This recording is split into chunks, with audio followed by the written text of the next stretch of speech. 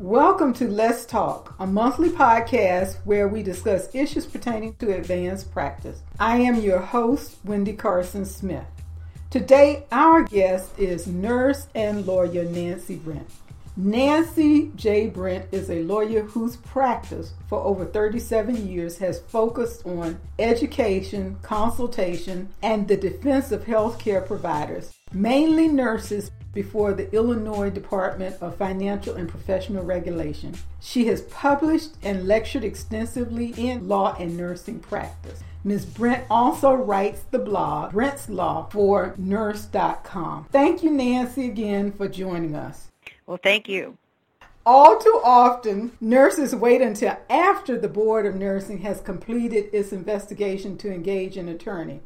Exactly when should a nurse contact an attorney and get the attorney involved in the disciplinary process? Well, I think that's a really good question, and of course a very simple answer is the sooner the better. Many nurses, unfortunately, as you've indicated, wait until after they've gotten a notice or after even they've gotten a notice or a request to come in for an interview through an investigative process.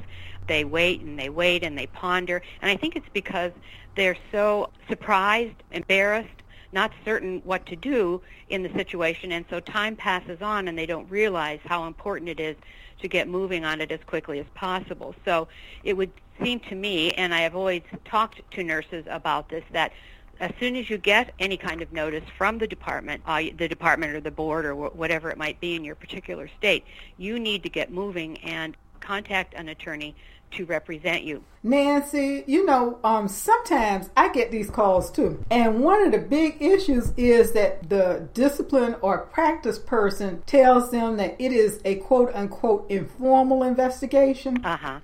And they'll say, well, wait until after that before you think about it. But they try to lull them into not getting someone, but instead trying to negotiate on your own. Right. And I want you to talk about that and about the pros and cons of trying to negotiate directly with the Board of Nursing. Yeah, I think that to do that directly is a big mistake. And unfortunately, it depends on the process in a particular state, but sometimes there's an investigative phase before one ever even gets to see the board. But in any event, if that notice comes in, or even on a more proactive basis, if you as the nurse who is terminated or thinks there's a practice issue that may be reported to the board, it's imperative that you get an attorney, and particularly as soon as possible, a nurse attorney if possible, in order to start the process of working up the defense for that particular situation or allegation. Nurses are wonderful people. They're bright. They know what they're doing in their particular practice area, but they don't know the law. And this is true whether it's just a nurse licensee, if you will, or an advanced practice nurse. The regulatory law is very complex, and unfortunately, many nurses think, well, I think I can manage this. I'm a good leader in my clinical area. I have my own independent practice as an APRN. I can manage this. I can deal with it. And the answer to that is no, you really can't. And so it's imperative, in my opinion, to be represented as soon as possible and not talk to anyone on the board or to the investigative people, if that's a phase that you go through before you get to the board, without representation. What you say and what you do will be recorded, taken down, and utilized in a final decision that the board takes or the investigator takes in a particular situation. So just like you wouldn't go in and have your dentist do surgery on an appendix, you wouldn't want someone that is not representing you well and is experienced in situations for professional disciplinary proceedings. During our discussions, you mentioned the need for nurse practitioners to remain aware of their basic duties as registered nurses under the Nurse Practice Act. Can you elaborate on that? Yes, and I think that this is an important point that I hope the listeners will take to heart. Nurses need to be very much aware of their Nurse Practice Act and their responsibilities under the Act. It seems to me that nurses are very well versed in how to avoid malpractice issues as best that they can. They understand that. They may take out even professional liability insurance in that regard. But the focus on the Nurse Practice Act and the regulations in relation to that are not really are not really emphasized by the nurse himself or herself. And I also think, I'm sorry to say, by nursing education programs. You might get a basic, 1 hour input or course about the Nurse Practice Act, but that needs to be much more developed both in undergraduate programs and in graduate programs, because this is the basis of a nurse's practice. And the nursing board is the one who regulates and who enforces the Nurse Practice Act. And if you don't know what that act says, this can be very problematic. In my experience, I have had board members asking nurses, well, why didn't you do this? Or were you aware of that in the Nurse Practice Act? And of course, the client says, no, I wasn't aware of it. Or my employer told me something different. And the board doesn't take that lightly, because they expect nurses and APRNs to be accountable and responsible and know what is in their act and what, how they have to conform their behavior. And, another thing, Dr. Carson Smith, that's going on is that many of the issues in the Nurse Practice Act not only deal with one's professional practice of nursing, but what you do outside of that professional practice. When you leave, at 8 o'clock in the morning or at 3 o'clock in the afternoon, you have a little drink on the way home, you have a DUI, and all of these things are now being brought into focus before boards of nursing for such things as unprofessional conduct and so forth. So the nurse, whatever level of licensing she has and whatever the title he or she has, they just have to know the Nurse Practice Act. So they need to review it carefully. Any new amendments need to be looked into. Go to a board of nursing meeting. See who these people are that are regulating and making decisions about your nursing practice. It's so essential, and yet it's an area that really is underdeveloped. Yeah. Sometimes I have seen advanced practice nurses who are being disciplined for failures related to advanced practice, but they are allowed to retain their RN license. If they have not done the basics that a registered nurse is supposed to do, both licenses are taken. That's correct. And so that's why I want them to think about this, because some think that with that nurse practitioner license or certification, they are not going to be held to that standard that the RN is going to be held to. And we've got to think about that. Basic nursing is what your license is built upon. That's right. And I remember several years ago, I was doing a program somewhere, and a member of the audience said, well, how come, she said two things. How come you have to have an RN license before you can have an advanced practice license? Mm-hmm. And the second thing she said was that it's not fair. If I'm not conforming to the APRN standard, I still should be able to have a license as a registered nurse. But the whole foundation of nursing practice is that basic quote-unquote license, if you will. Mm-hmm. And this is something that nurses just don't understand, and I don't think that the public understands that either. And so, family members get irate when a nurse is disciplined, or both licenses are removed or rescinded or placed on probation. And this is something that I guess we have to do more education about, both with the nursing community, but also their families and the public in general. And in some states, as you mentioned earlier, because it goes beyond just the practice of nursing, in some states, they will administratively suspend your license if you have not paid your student loans. That's correct. If you have court liens or fines or judgments or a child support order you're not honoring. So nurses have to go back and realize that you are professionals, and that the Board of Nursing has the option in some states to actually remove your license administratively if you're not complying with all the laws of that state. That's correct. And I think professionalism or being a professional is being defined broader, as you say, in some states, so that you never lose the little hat that covers you as a professional, whether you're in the clinic, whether you're seeing patients, or whether you're driving home after a party. I mean, these are all things that are becoming more and more interesting, and in terms of the regulation of nursing practice, that will continue to be tested, I think, over the years and will continue to be broadened, particularly as we get into some states, for example, that allow for recreational marijuana. Okay, so what does one do if one is imbibing in recreational marijuana the night before they go to work the next day, or they're at a party and it's raided or whatever it may be, and there is, Nancy Brent RN arrested, for being at a party where she shouldn't have been. So these are things that really, becoming a nurse, becoming an APRN, becoming a doctorate in nursing, whatever it may be, is vitally important. It's a very high honor, but it carries with it responsibilities, accountability, and goes into not only your practice, but your everyday life. Now, let's go back to recreational marijuana because, in the District of Columbia, we have medical marijuana laws, so you can get a certificate where you can do medical marijuana, but also with recreational, they treat it as tantamount to being a parking ticket. My concern is that, let's say we have a nurse licensed here who gets a parking ticket for publicly smoking marijuana. Mm-hmm.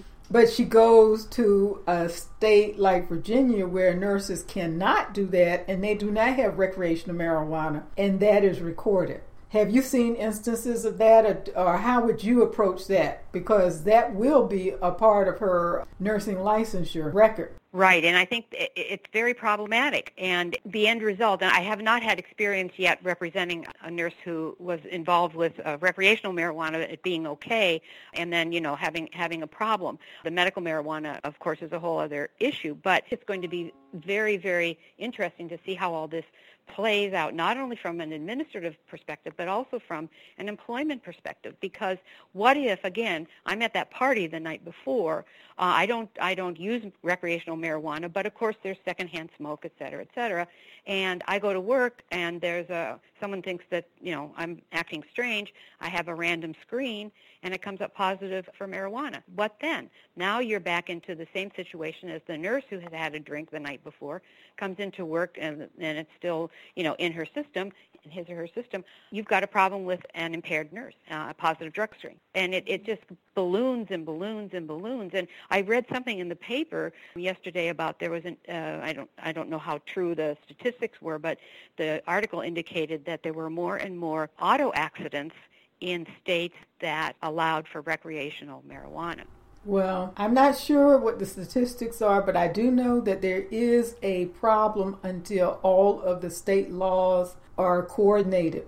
And as long as we have nurses crossing state lines, it will be a problem, because in one state it could be very legal and not a problem, and in another state it could be a problem. And as you mentioned earlier, there will be issues around competency in the workplace after imbibing recreational. Right. So, and I think they will probably treat them similar to alcoholism. So. Any substance use disorder. And, the DSM-3 talks about not just opioid disorder, but tobacco use disorder, eating use disorder. Mm-hmm. I mean, so a substance use disorder can be defined in many ways, and I think they will be treated the same. And maybe 25 years from now it won't be the case, but now is really everything is in the formative phases, and it's very hard to predict, and it's problematic. And of course, if a client of mine tests positive for marijuana, which in the years that I've worked, that has been the case. It wasn't always alcohol, wasn't always narcotics. It sometimes was marijuana. Owned up to the fact, got into treatment, worked on it if need be, and tried to maintain the licensure prior, and not having a suspension or a revocation, but to get the treatment that's needed. If there is a problem with this, if it was a one-time deal, well, that's something else that the board is then going to have to make a determination about. But there's not going to be a free ride, if marijuana is legalized and there's a problem with a licensing situation. Have you heard if the Board of Nursing programs have come up with different policies since state legislatures have started to approve the marijuana use laws? I believe that the National Council of State Boards of Nursing has published, I'll say a pamphlet, but I think it's more than that, on marijuana use and the impact on Board of Nursing proceedings. I have not had a chance to look at that myself. I think it just came out fairly recently, and I'll say what that means within the last 8 to months to a year, but they are starting to look into that, and I think it's important. It's very proactive. It's very smart on their part because they have to be ahead of the game in terms of dealing with these issues that do come up with this particular substance use. We need to roll into talking about opioid addictions, but I think that a lot of the information you've already given probably covers the opioid addictions, but my concern is that nurses and nurse practitioners are disproportionately engaged in prescribed medication addictive behavior. And I know you've written and lectured on this, but so what's your advice for the nurse who becomes addicted? And we know they're going to get caught. If you're addicted, you will get caught. And what are your recommendations to boards for disciplined nurses with this prescribed addictive behavior? Well, I think the boards of nursing have come a long way. I was just thinking earlier this morning before we started our conversation about how at one time, any nurse who was addicted to anything, and particularly at that time it was more the narcotics and then, of course, now opioids, but specifically, but how nurses were treated by boards of nursing. They were simply, once they were reported, they were punitive. Your license is suspended. Maybe you can petition for reinstatement if you want to, but you have a suspended license, and goodbye. There was never much discussion about treatment issues. But slowly but surely, and let me say this, in all due respect to boards of nursing, it is their obligation to protect public against unsafe and incompetent practice. So these disciplines that came through with the suspensions and so forth were in most instances necessary, at least in terms of protecting the public, but the poor nurse wasn't protected. And so slowly but surely, boards of nursing have come to deal with the substance use disorder as being like any other chronic illness. It's an illness, it's a problem. And they've established alternative to disciplinary programs where the nurse, if he or she agrees to go into treatment, successfully completes that treatment, there is no discipline. They retain their license and can go back to practice. Usually it's confidential. In other words, it's not made a public. There is no discipline, so there's no reporting required of that situation. And the nurse is monitored maybe for several years thereafter through drug screens, self-reports, et cetera, and is able to continue to practice. Other boards will have a discipline imposed, maybe probationary status on the license, but require as part of that probation that the nurse go into treatment and successfully complete that, be monitored, and so forth. So there's a major change, I think, and I applaud the boards of nursing that have looked at this in a different way to help the nurse get treatment, which is important, and also protect the public from unsafe and incompetent practice. I think it's a dual responsibility. At one time it looked only for the public. But I think it's just been wonderful, the number of boards of nursing that have really gone forward with very good programs, and they are good programs. They're not just fly-by-night programs or, in and out in 48 hours. They're comprehensive, and the nurse really gets treatment that he or she needs for the most part in most instances. In some states, nurse practitioners are regulated by boards of medicine or a joint board comprised of physicians and nurses. Physicians often wish to impose medical standards of care on NPs, while nursing boards utilize nursing standards of care.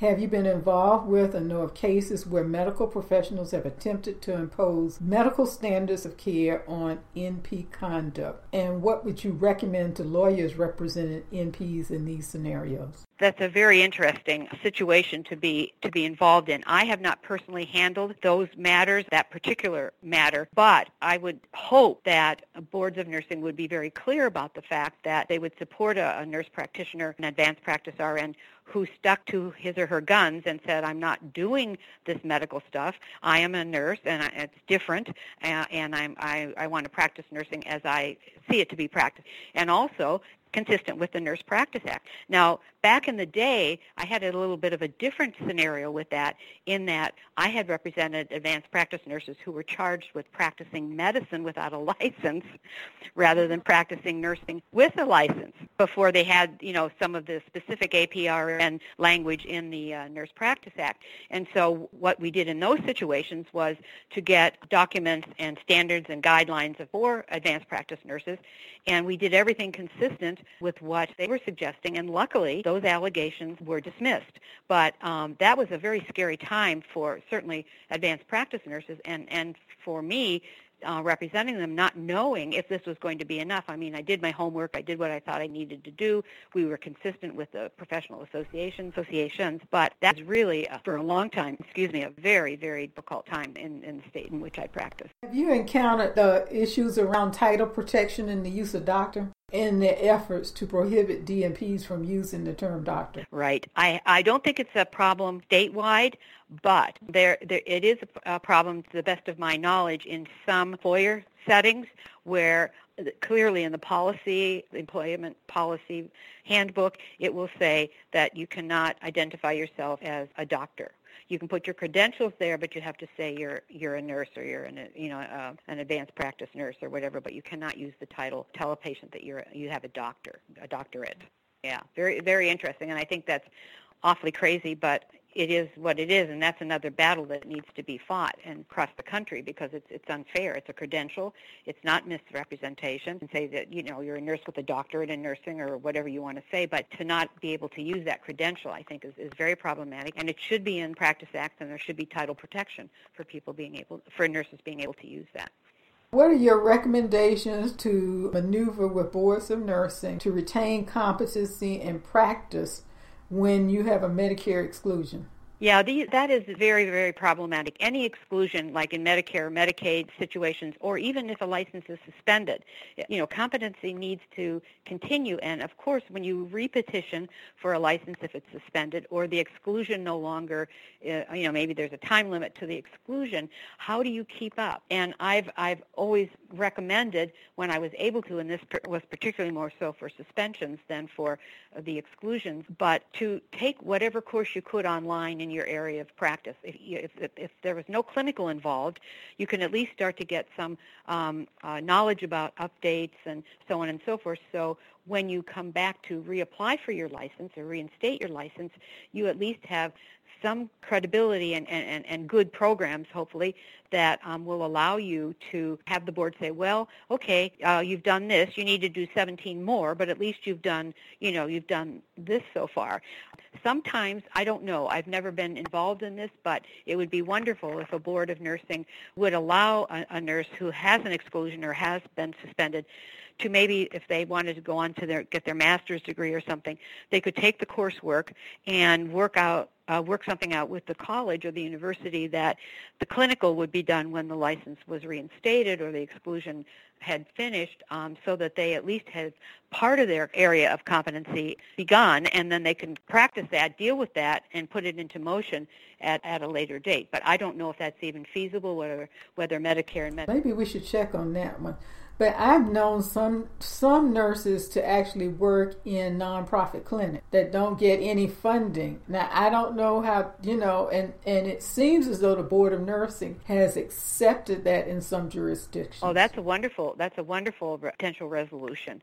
That would be good. I suppose volunteering work where maybe you weren't practicing nursing per se, because you'd have to be very careful about what you were doing based on the definition of nursing practice in your particular state.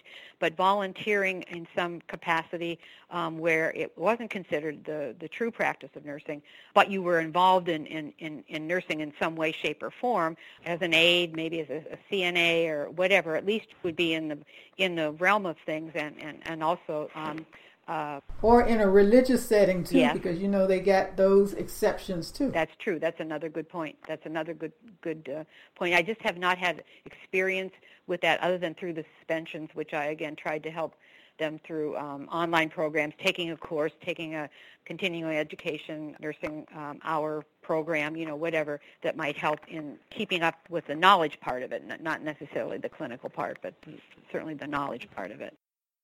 Well, have you seen anything new or unusual that's changed related to discipline out in the universe of late?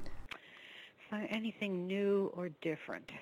Well, I think that boards of nursing are more, I don't want to say approachable, but they're more involved sometimes with the community and with nursing members generally, having newsletters, having online programs. That I've seen, I think that's been a very good development. The discipline, I think, has come, any developments has been in looking at substance use disorders as really a chronic illness that needs support, help, treatment, accountability for sure, but that is not that punitive, approach. I think just that's one of the biggest things for me over the years, because when I first started, again, in my practice, when a nurse had diverted or was using drugs illegally or narcotics, first of all, they were charged criminally, and then they were sent over to the board to lose their license. And so that, fortunately, has not been the case as much in recent years. What about recidivism? Have the rates gone down or up for repeat offenses? Well, that's interesting. I think that generally speaking, they're probably about the same. I mean, I don't have exact data on that, but I think that recidivism is something that you have to expect with a substance use disorder. Some people, fly like crazy and are wonderful. They never break down again, never have a breakdown or a problem or whatever. But it's almost expected, and I think that many times boards of nursing now are starting to look at any monitoring or probationary license status as continuing for a period of time. It used to be maybe 2 years, and then it went to 3, and now it's 5 or 6, so that the monitoring goes on because there is the potential for recidivism or relapse, and they want to make sure that if that happens, they're prepared to deal with it, both the nurses and also the board. Any parting words to share with our listeners about discipline? About discipline. The moral of the story is know your practice act. Don't get involved in conduct which is going to create a problem for you for discipline. But if you do have a problem, and we all, no one is perfect, the issue is to get a nurse attorney or an attorney to represent you right from the get-go so that, you are well protected. And I might add that there are ways in which nurses can certainly identify an attorney or a nurse attorney to retain. State bar associations, local bar associations have lawyer referral services. These are well-run. They're the members are well-screened and so forth. Your professional nursing associations also have many times lists of attorneys or can refer you to an attorney or a nurse attorney who can handle the matter. I belong to the American Association of Nurse Attorneys. They have a lawyer referral service on their website, which is taana.org, where you can find a nurse attorney in your state. You just put your state in, and it will list the members and their areas of practice and contact information. So not handling it alone is the key. You must retain an attorney, not your insurance attorney, not your auto insurance attorney or whatever, but your attorney an attorney who is experienced, well-versed, and certainly a nurse attorney has the dual background, which can really help in terms of focusing on issues that maybe might not be picked up by someone else who is not a nurse attorney. But whether it be a nurse attorney or an attorney, you need to have representation. An attorney who is competent in and understands nursing practice. Absolutely, and that's where the nurse attorney comes in, because he or she does. Well, thank you again to our guest, Nancy Brent, for joining us. If you enjoyed today's episode, please subscribe and leave us a positive rating on iTunes. Let's Talk is a part of Carson Company, a nurse consulting firm. If you'd like to know more about Carson Company or Let's Talk podcast, please visit us at carsonco.net. That's carsonco.net.